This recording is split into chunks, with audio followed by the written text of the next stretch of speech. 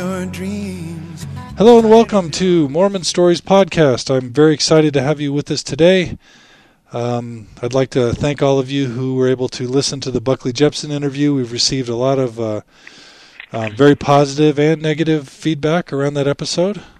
I'm just grateful that people were able to hear Buckley's story, and I hope you guys enjoyed it. As always, we encourage you to please send your comments either to mormonstories@gmail.com, or even better, please feel free to join us up on our blog at www.mormonstories.org. Today we have a very special guest with us. His name is Darren Smith. Darren, welcome, and thank you for joining us on Mormon Stories.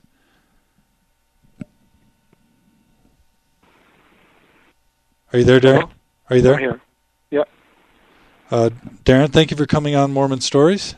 Oh, you're welcome. Thank you. There's a little bit of a gap in there. I couldn't hear you. Oh. Yeah, thank you. Thanks for inviting me. I'm glad to be here. Yeah, my pleasure. And for those of you who don't know, Darren Smith, well, there's a lot to say about Darren. I mean, if I went through his resume, there's a lot of cool things you'd see. Darren has been a teacher at BYU, at UVSC, University of Utah. He has a master's degree, and he's working on his PhD in education.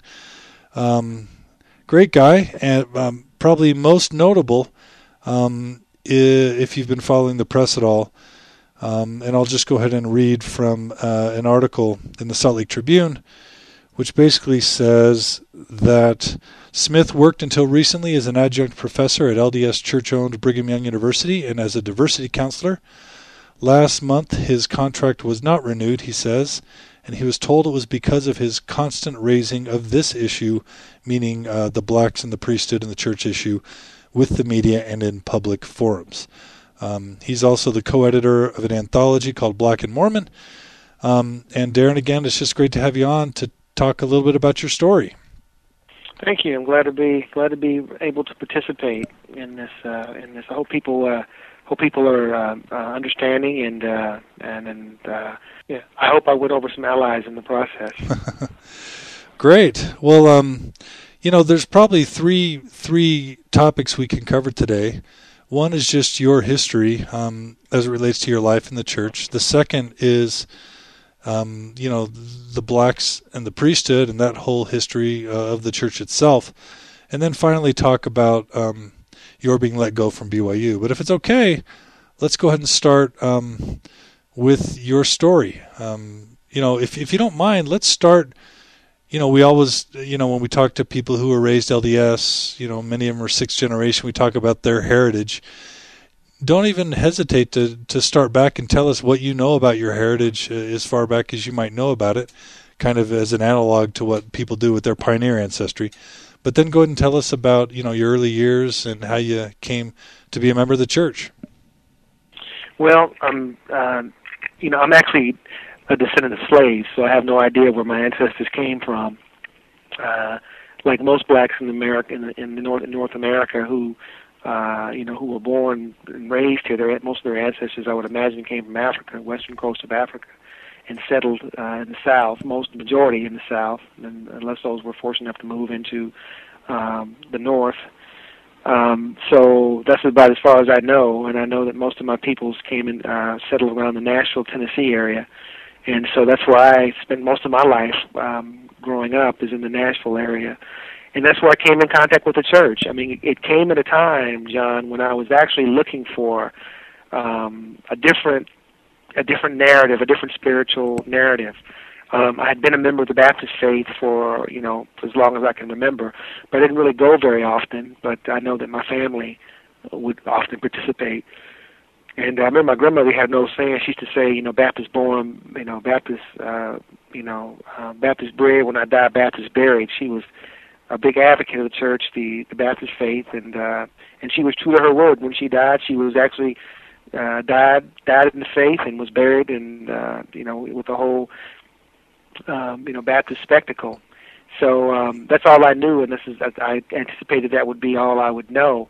But I was always curious about other faiths, and didn't really find that my faith community, the Baptist Church, really gave me answers to religious questions that I needed to know at the time. I was 15 when I began to investigate and at least contemplate the idea of leaving the Baptist faith and looking at other faith communities. And just so happened that I was working during the Christmas season of 1985, and I met a gentleman named John Mitchell who was actually African American. That's the most ironic thing. This guy was actually black, who introduced me to the church in 1985, and he was telling me about things that sound extraordinarily intriguing, ideas about prophets, living prophets, and ancient scriptures, ancient texts that contain the writings of Jesus Christ in it, that was pretty much preserved for the Western Hemisphere, and that he asked me to take us, at least to consider looking at it, and if I knew these things, what would it do for me if I known that Christ visited his people here in the Western Hemisphere.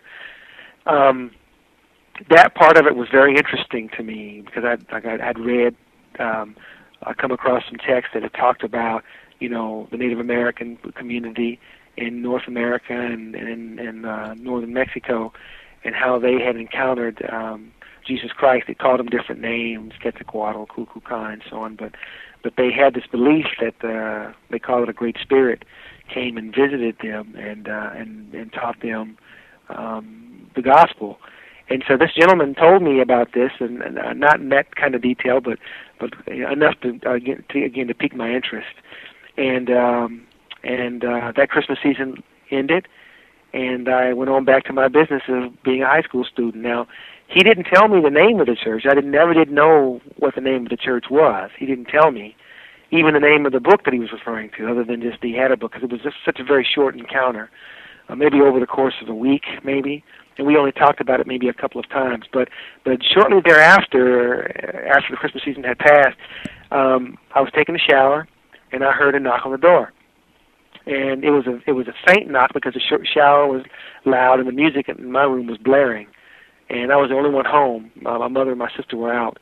And I hopped out of the shower and ran to the door and peeped out the peephole, and there were two men there, two white men with red ears and a scarf and gloves, and they said, "We're from the Church of Jesus Christ of Latter-day Saints, and we have a message to share with you." The same spiel that most missionaries give when they go out and serve. And so I thought to myself, man, I do not want to open this door. I'm in the middle of a shower, and I don't know these people. They might be Jehovah's Witnesses. I'm not interested. Not that I have anything against Jehovah's Witnesses, but that's typically who proselytizes and knocks on doors is Jehovah's Witnesses.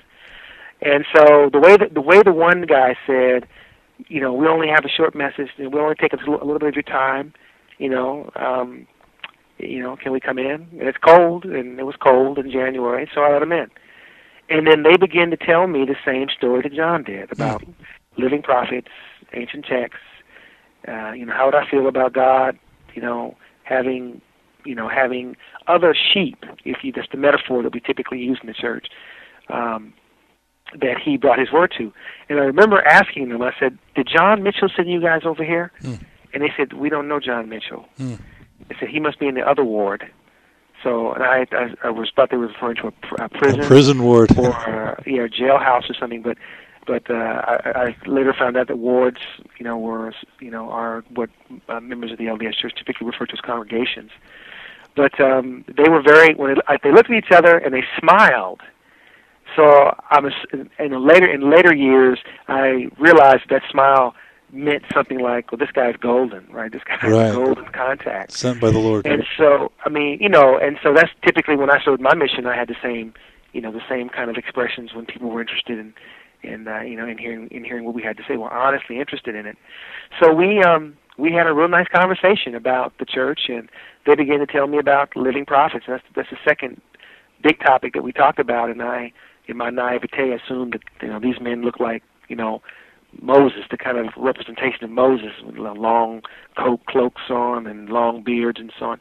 And all these men dressed like modern folks dress. And so eventually, the message was compelling enough, and I found myself in the waters of baptism January 22nd, 1981.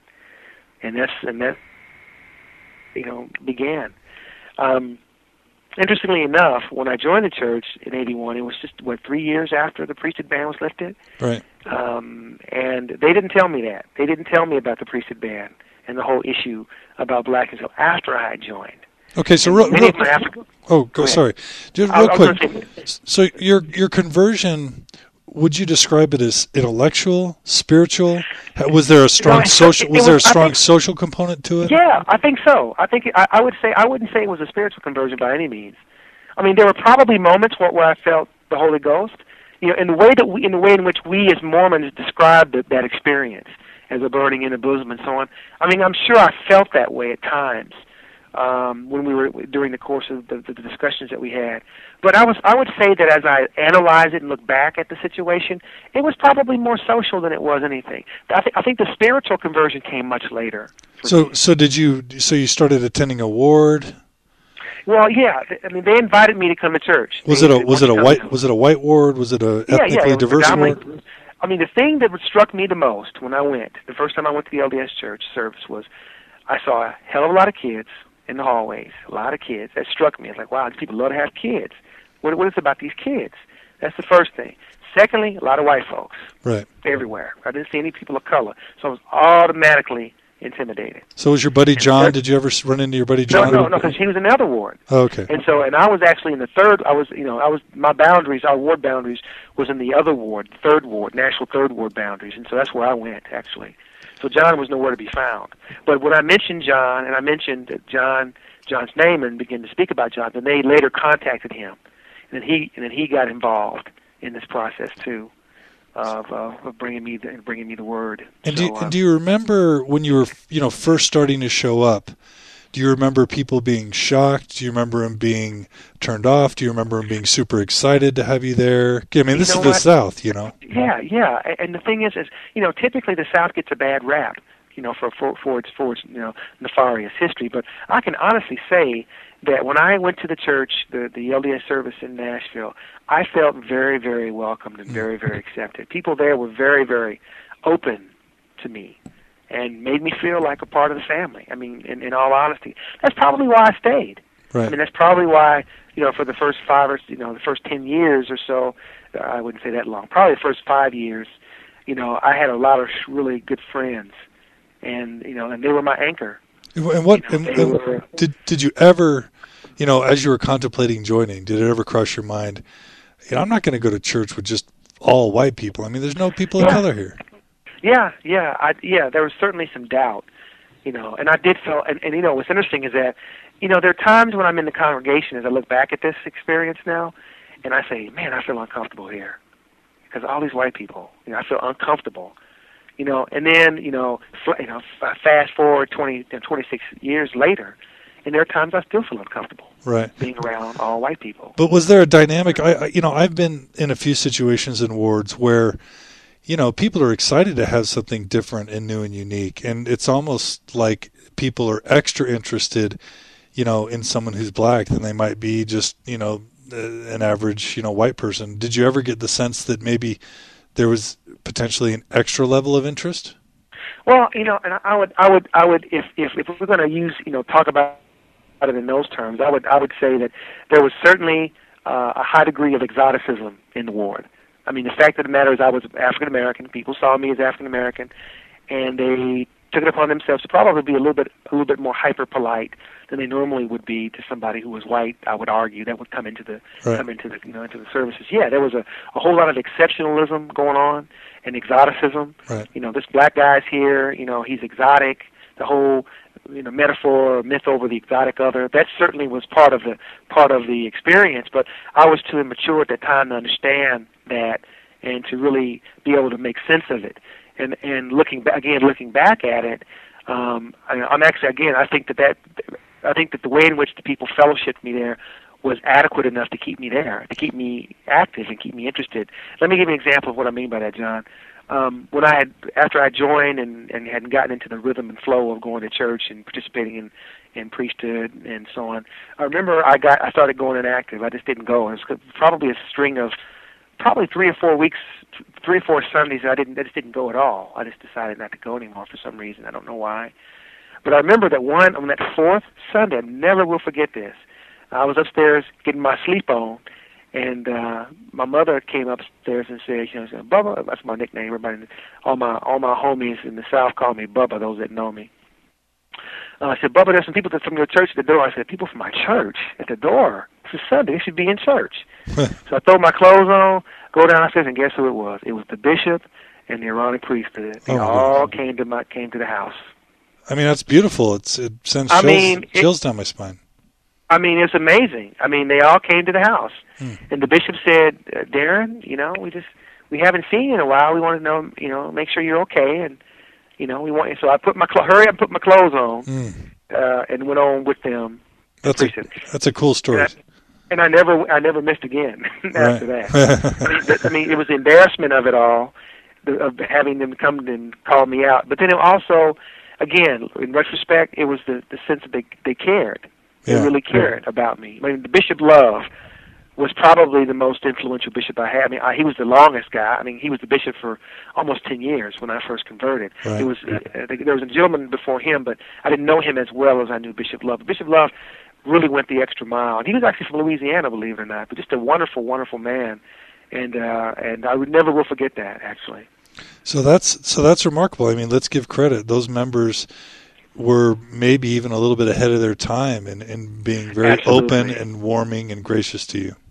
Absolutely. I would say that my experience in Nashville, in the Nashville Ward, was exceptional. I really would say that. I mean, I say that the people there just had a genuine, and it's so funny too, because like I mentioned to you before, John. Right now I'm in Alabama. I'm here on a military assignment, but and you can still see that here, even in the South, in Alabama. You've got that Southern hospitality. People just they speak to you.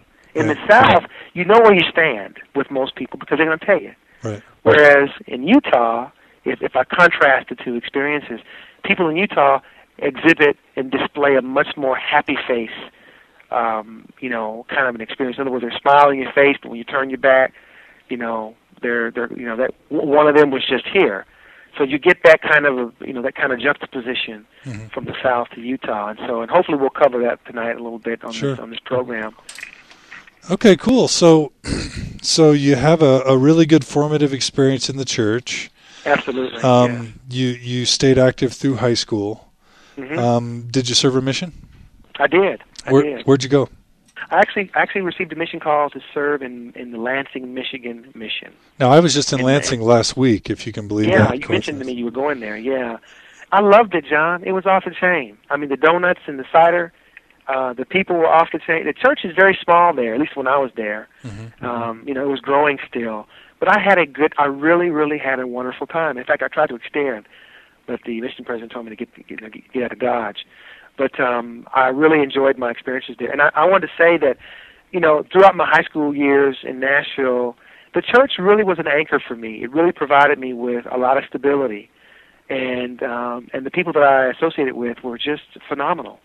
And they gave me a lot of good positive role models in the young people that I associated with, but also in the parents of the young people that I associated with. And so all of those experiences that I had when I was, living in that community and growing up, I would say was very, very positive. And so it led me to go on a mission. I was reluctant to go on a mission. I want to add that. I mean, this wasn't like I just said, I'm going to go on a mission, but I went to Ricks College after I graduated from high school. And there was a guy, a young man in my ward. His name was Tim Carter, and Tim had gone to Ricks. And in each ward or each branch or even in the stake centers, they have those little those tear-off brochures. Go to Ricks, go to BYU. Those little things they have. Yeah. I used to always walk by those things and see them, but I didn't know really what they were, until Tim came back from Ricks. And I said, Tim, what is this Ricks College thing? He had told me that Ricks was a junior college and that he had an excellent experience there and it was awesome and people were great and I knew that my grades sucked.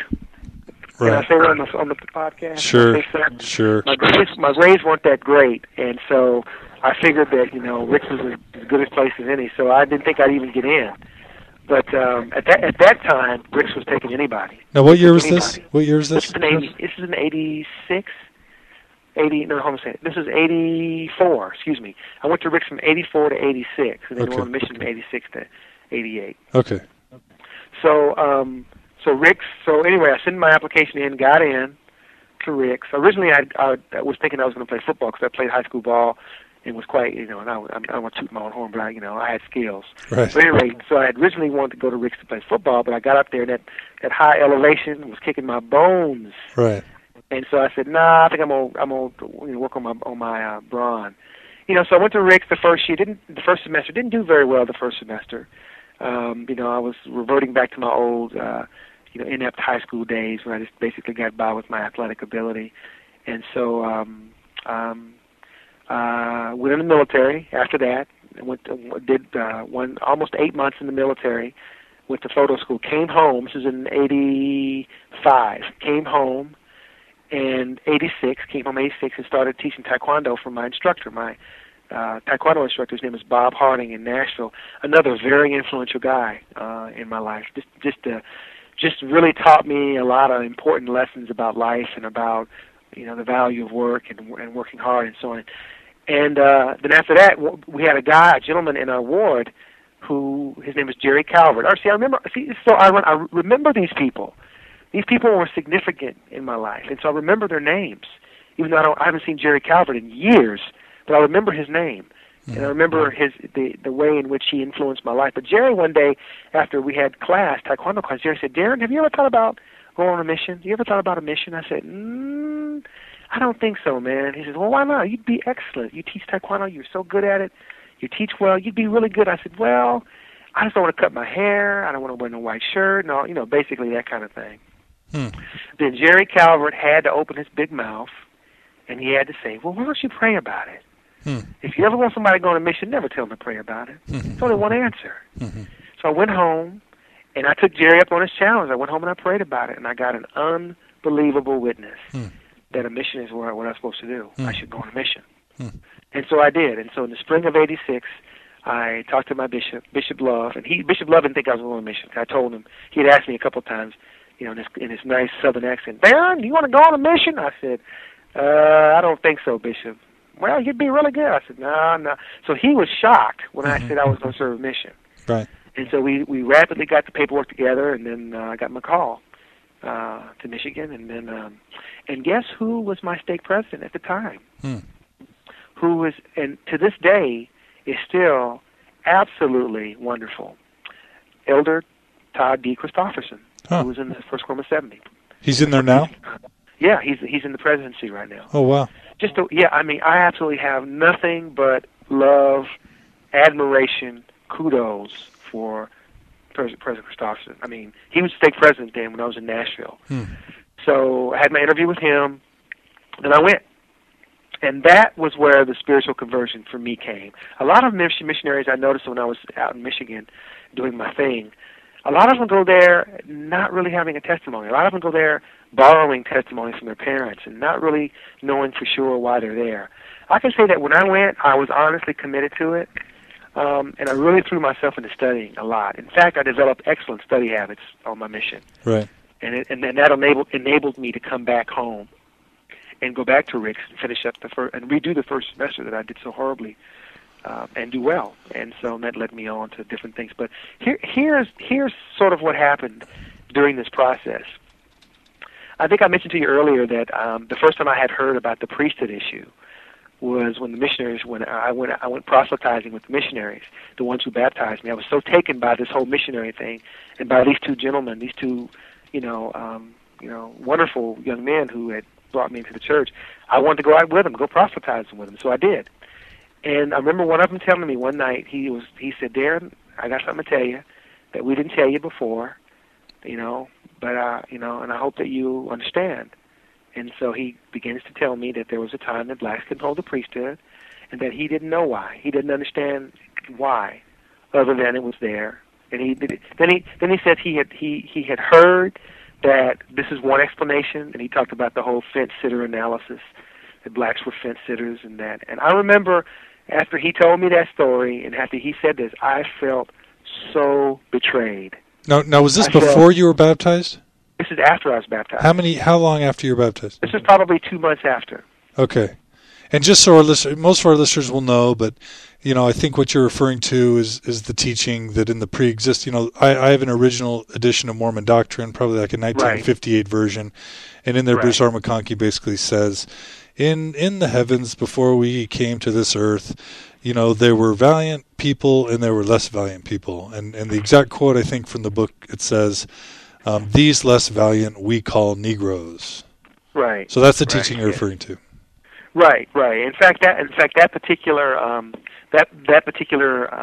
idea was invoked by the blacks were fence sitters in the pre-existence. That was actually invoked by Joseph Fielding Smith. He was the sort of author of that particular idea. McConkie had some other dastardly comments that I can quote some of those for if you want me to, but I won't get into it at this point. But nevertheless, he told me about this, and I remember feeling very betrayed. Very betrayed. I was like, wow, I can't believe these people, man. These people are going to bring me into their church. They're going to woo me with their niceties, and then drop some racism on me. Right. I mean, I felt very hurt by it. I remember that. But the flip side of the coin is that I really, really, really liked both of the elders, and I can't remember their names. Right. But I liked them a lot, and so that was enough for me to stay in. And I was beginning to develop some good friendships, and so I stayed active. In fact, one of the friendships that I developed was with a family, the Lifferth family, Liffearth.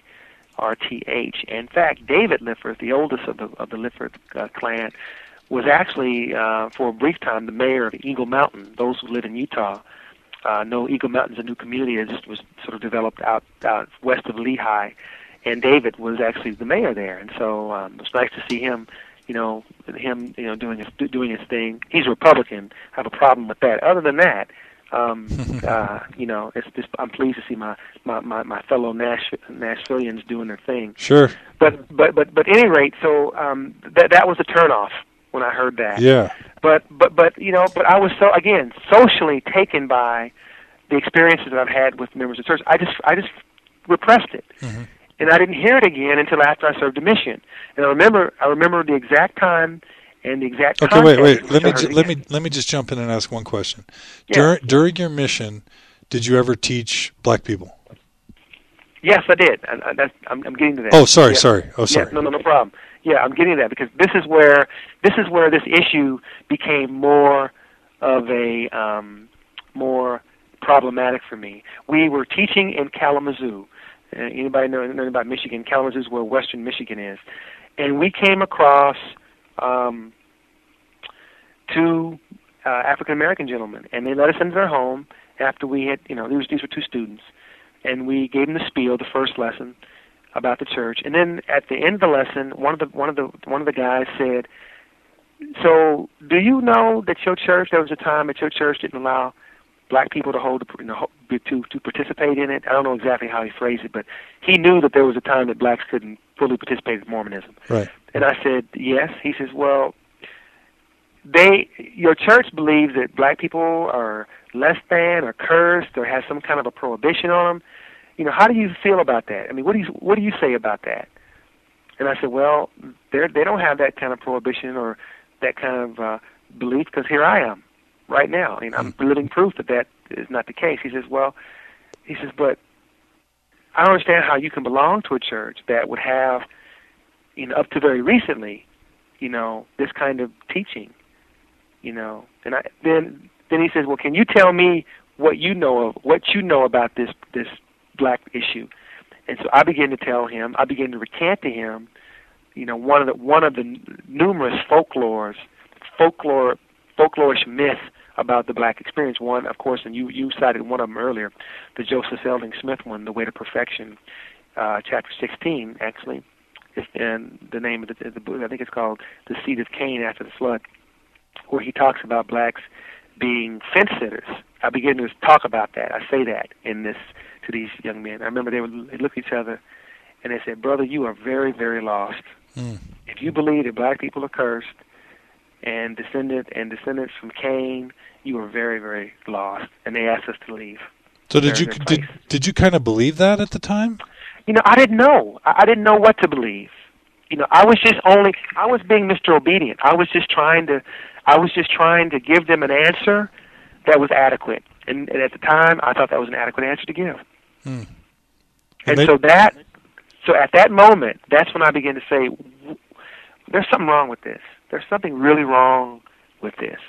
And I cannot tell you how many missionaries I've spoken to over the years who continually spew this kind of racist folklore. Right. And not just missionaries, but well-meaning and not so well-meaning members of the church. Sure. Continue to talk about blacks as if we were cursed or less than or inferior, and continually invoke these old racist assumptions by Joseph Fielding Smith and Brigham Young, and then get pissed off at someone like me when I say, or someone like you even, John.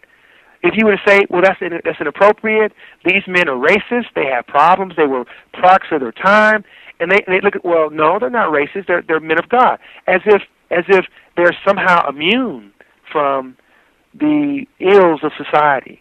Right. And so that's been probably one of the most problematic experiences in this endeavor that I've been engaged in, is being just absolutely flabbergasted at the blind obedience that many members of the church have, even if it's racist blind obedience, and failing to think for themselves and saying, wait a minute, racism has always been a systemic and persistent structural anomaly in U.S. society. Right. Why would the church be any different? Why would our church be any different? I know we have such a high regard for our church. I understand that. I've been a member long enough to know that. But also have been a member long enough to understand that it's not always that way, particularly when you're looking at social issues. And I think that's the case for a lot of churches. But our church, unfortunately, persisted in this longer than most churches did. So let's after this. Go ahead. I'm sorry. Well, I want to hear you continue the story, but this feels like a good segue to actually spend 10 minutes or so talking about starting with Joseph Smith. Let's just do a 10-minute survey on the history of Mormons and blacks or African Americans. And I lose track. Is it insensitive to say black now, or is Africa? Some people are offended by African Americans. So I know what? When in doubt, ask. Yeah. When in doubt, ask. So I don't care. Black, African American, that's fine. Okay. So why don't we just there are a lot of things that are really interesting about Joseph Smith and how he viewed blacks. So why don't you just talk us through some high level history on blacks in the church? Well, a lot of this has to do with innuendo, folklore, rumor, myth. A lot of people like to say, well, it was church policy that blacks couldn't hold the priesthood. There's nowhere, anywhere, where this has ever been inscribed that blacks couldn't hold the priesthood. A lot of it stems from Brigham Young in 1854. Oh, wait! I'm sorry. Let's back up. The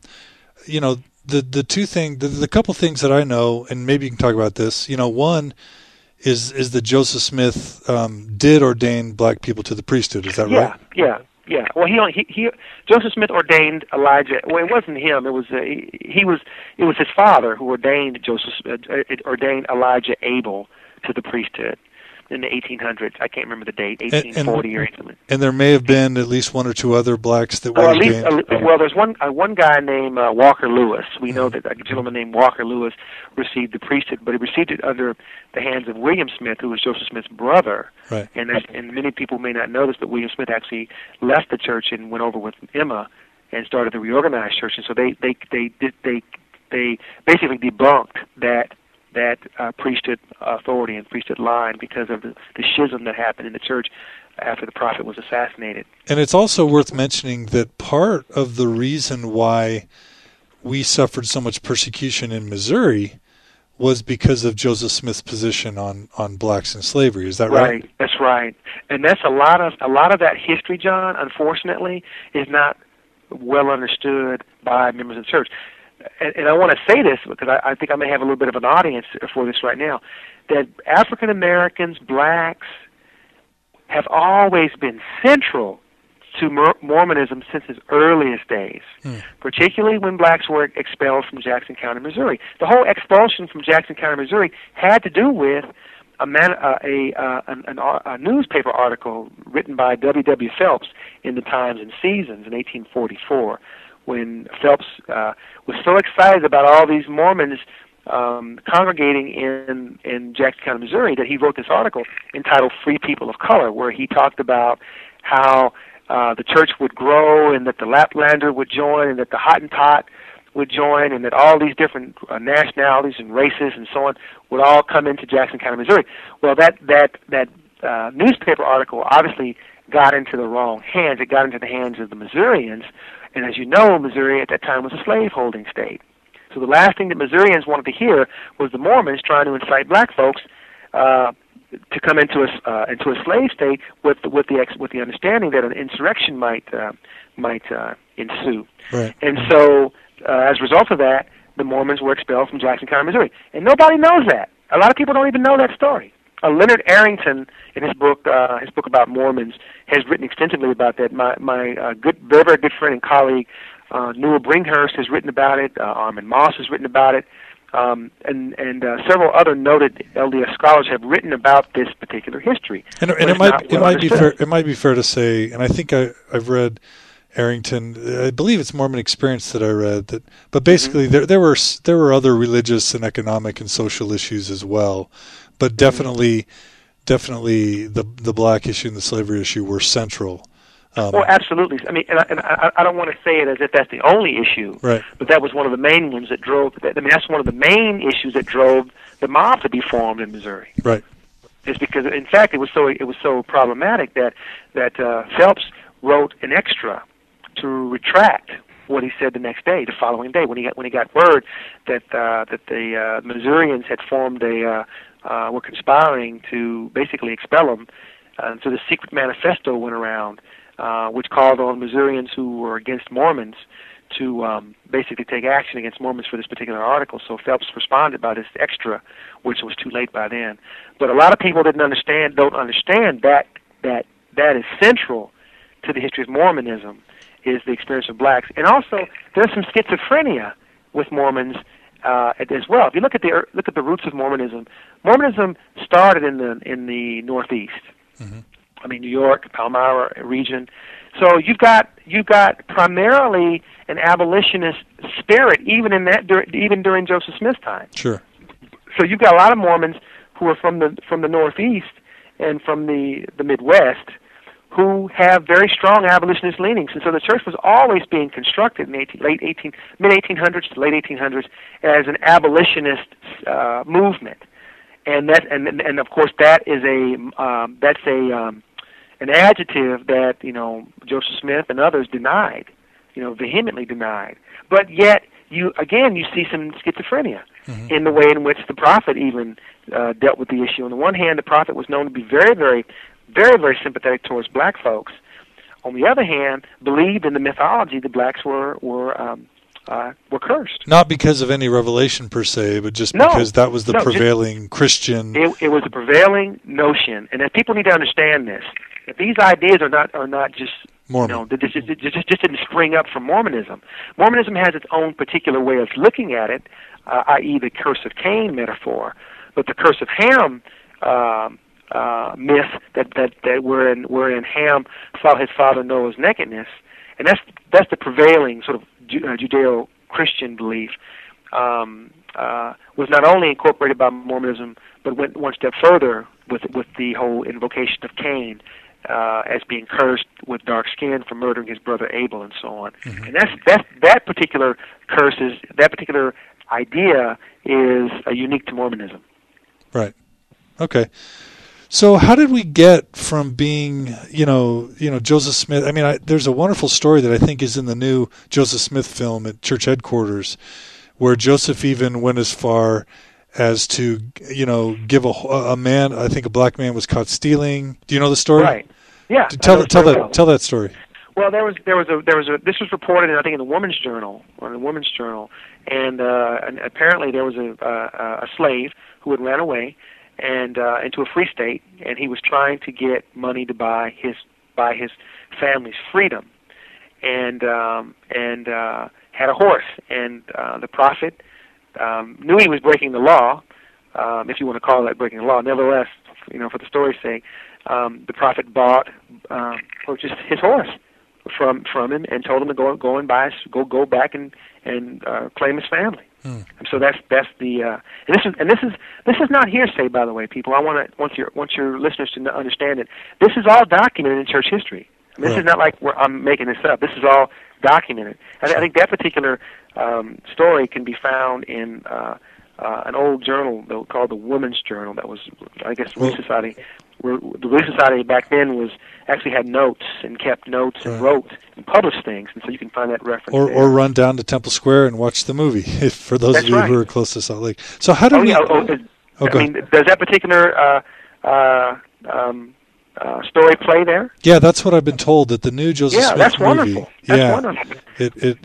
Because John, because what I think that it does is it actually complexifies Joseph Smith. Joseph Smith, and even out of the words of James Manning, James, Elijah Abel, they had high regard for Joseph Smith. I mean, high regard for him. I mean, James Manning James was considered, one of Joseph's family members. I mean, even in her own words. And this is a black woman. So there was a lot of respect and admiration for the prophet Joseph Smith. Most of that changed during Brigham Young's administration. So how do we get from sympathetic and abolitionist, to even, as I understand, supporting slavery in Utah?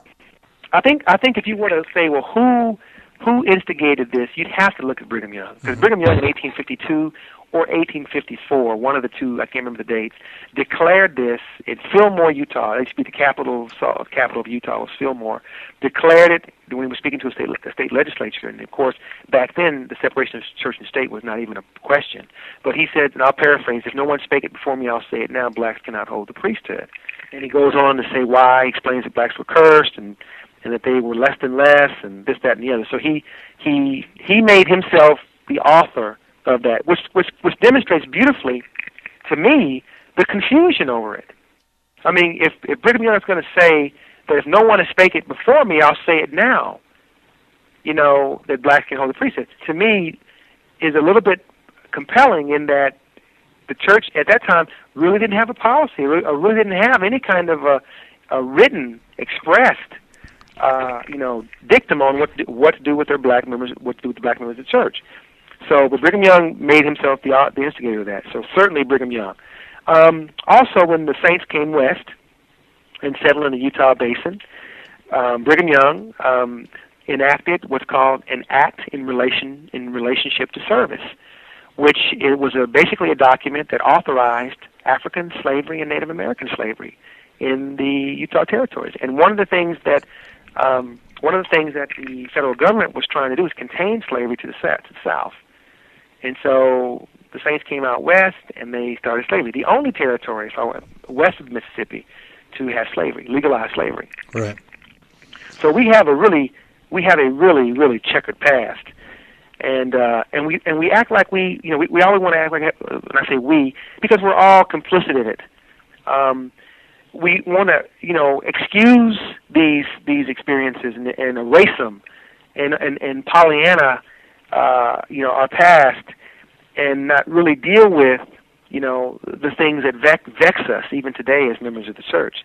And so, rather than address the issues of race and really confront these issues honestly and forthrightly, we like to pretend that they don't exist, or stonewall, or create verbal gymnastics to get around the issue, which continually makes Mormons look suspect in the eyes of those who may even consider the church as an option, as a theological and religious option. So we really do shoot ourselves in the foot. One of the things I told one high-ranking member of the church one time about this issue is that not coming clean with the priesthood issue, not talking about the issue, puts black people in a really bad situation, because then blacks have to defend a racist policy. Right. Blacks become, have to bear the burdens of white racist sentiment. I mean, it's just that simple. Right. Right? Because whites get to walk away and say, well, the church is still true, and this has nothing to do with the church being true or anybody being false prophets. It has to do with integrity. It has to do with the very thing, John, that the church teaches us as members of the church is to what? Reconcile. Right? Right. Ask for forgiveness. Atone for our past, right? To go do no more. We teach that on any given Sunday. On any given week during family home, we're teaching our families the importance of forgiveness, the importance of atonement, right? And then we refuse to atone. Well, I mean, that's a bad example. I think it's an awful example. So let's consider that a preview for how I'm hoping to sort of culminate, which is your final thoughts. Right. Let's jump. So I hope to do another podcast later, kind of going in depth on the blacks and the priesthood issue. But let's do a quick summary and sort of skip over, 100, 130 years. So 100, 130 years from Brigham Young on. No priesthood for the blacks.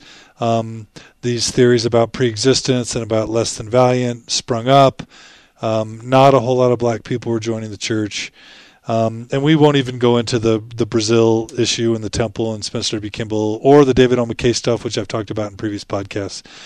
But, at some point, the church did in 1978 allow blacks to have full membership and to hold the priesthood. I think it's also important to note that there were statements by apostles and prophets that blacks would never hold the priesthood in this mortal existence. Is that right? That's correct. Yes. Okay. So they definitely had made that claim, but then the revelation came, and it's probably fair to mention the one Bruce R. McConkie quote that was not given to the general body of the church, but that was given to some CES instructors. Do you have that, or I can? I do. I have McConkie's statements. Yes, I can paraphrase it. I'm very aware of them. Well, McConkie is invoked when he talks about. If you look at Mormon doctrine, he talks about the Negroes, and he talks about Negroes were. I've got the quote here, but basically the fact that Negroes were of the lineage of Ham, right, and that Ham and that lineage had no part. Were not partakers of the priesthood, more or less is what that says, and he goes on to list what that prohibition means. Basically, that missionaries, we can proselytize amongst them, but not actively proselytize. If we happen to come across somebody of color, African American, and it's okay to mention the gospel, but we don't actively seek them out, is one of the things it says in his text. That was interesting. It says, and this is what, as a result of his rebellion, Cain was cursed with a dark skin. Now, I want to just tell your listeners, and this is the 1975 printing of Mormon doctrine, and of course it's gone through many revisions, but this is one of the ones that, in fact, this literature, this lingo is still found in Mormon doctrine today. I mean, there's a disclaimer, and I'll read that for your listeners if it's okay. But it says here, as a result of his rebellion, Cain was cursed with a dark skin. Now, we don't have any idea what kind of cursing Cain had. The scriptures aren't clear on that. They just aren't clear. We don't have any clue. But I can assure you that it wasn't black folks. It may have even been white folks. It could have been y'all. Yeah. That had a curse on y'all. Have you ever thought about that? Sure. Yeah. But nevertheless, he says, he became the father of Negroes, and those spirits who are not worthy to receive the priesthood are born through this lineage. He became the first mortal to be cursed as a son of perdition. That's what it says in that particular edition. In the 1978 edition is almost verbatim with a couple of changes. Now here is the let me see. There is here's a disclaimer that came out in 78. It says, Mormon doctrine has for decades been a classic work on certain... Okay, I'm going to back up. This is how the church responded to these kinds of, I don't know what else to call them, John, but racist. Right. I mean, racist because because race is the central controlling metaphor. Right. For common sense making, right? So I'm using phenotype, people's differences, as a basis to understand and interpret reality. So it's racist, right? And usually racism is about power. Who has power to control? Who has power to deny, right? Whites have always had that kind of power. Blacks have not had that kind of power in the U.S. Now, you people, I know some of your listeners might say, well, look, and white folks are typical of this kind of thing. In fact, I would even encourage your listeners to listen to watch FX Black and White, that show that Ice Cube did on FX about the black family that's turned white and the white family that's turned black and how they experience the world. It's absolutely fascinating. Fascinating to see how the white family responds to being associated and being around, because they've never had to. Right. And all of a sudden they're put in a situation where they've got to understand black folks, whereas the black family who's white are much more comfortable being around white people, because you know why? They have been the recipients of the white power structure since they were knee high. Right. But anyway, what this says is that Mormon doctrine has for decades been a classic work on certain beliefs and practices unique to the LDS, to the Latter-day Saints, period. A reflection of the times and culture in which it was written. Okay? This monumental work has added to the understanding of countless members of the Church of Jesus Christ of Latter-day Saints. So basically, a reflection of time. So basically, understand that when this was written, Elder McConkie had some racism. Right. He had some problems that he was invoking these assumptions about black people, but it's okay. It was just a reflection of the times. Now, how is that supposed to make black people feel? Right? And where do white folks get off, right, chiding black people for being pissed off when they read stuff like this, right?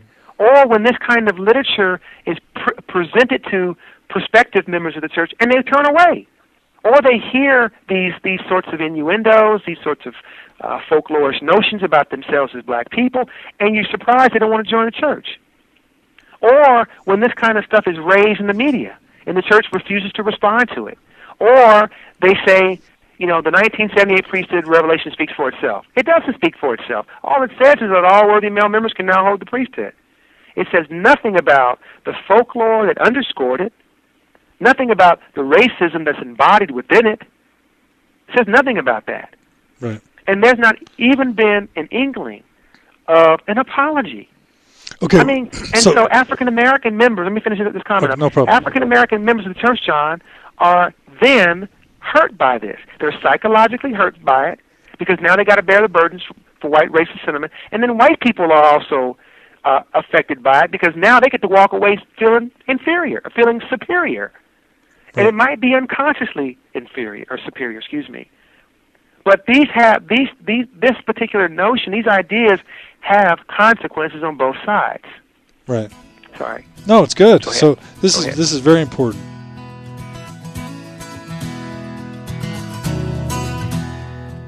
The depth of your dreams, the height of your wishes.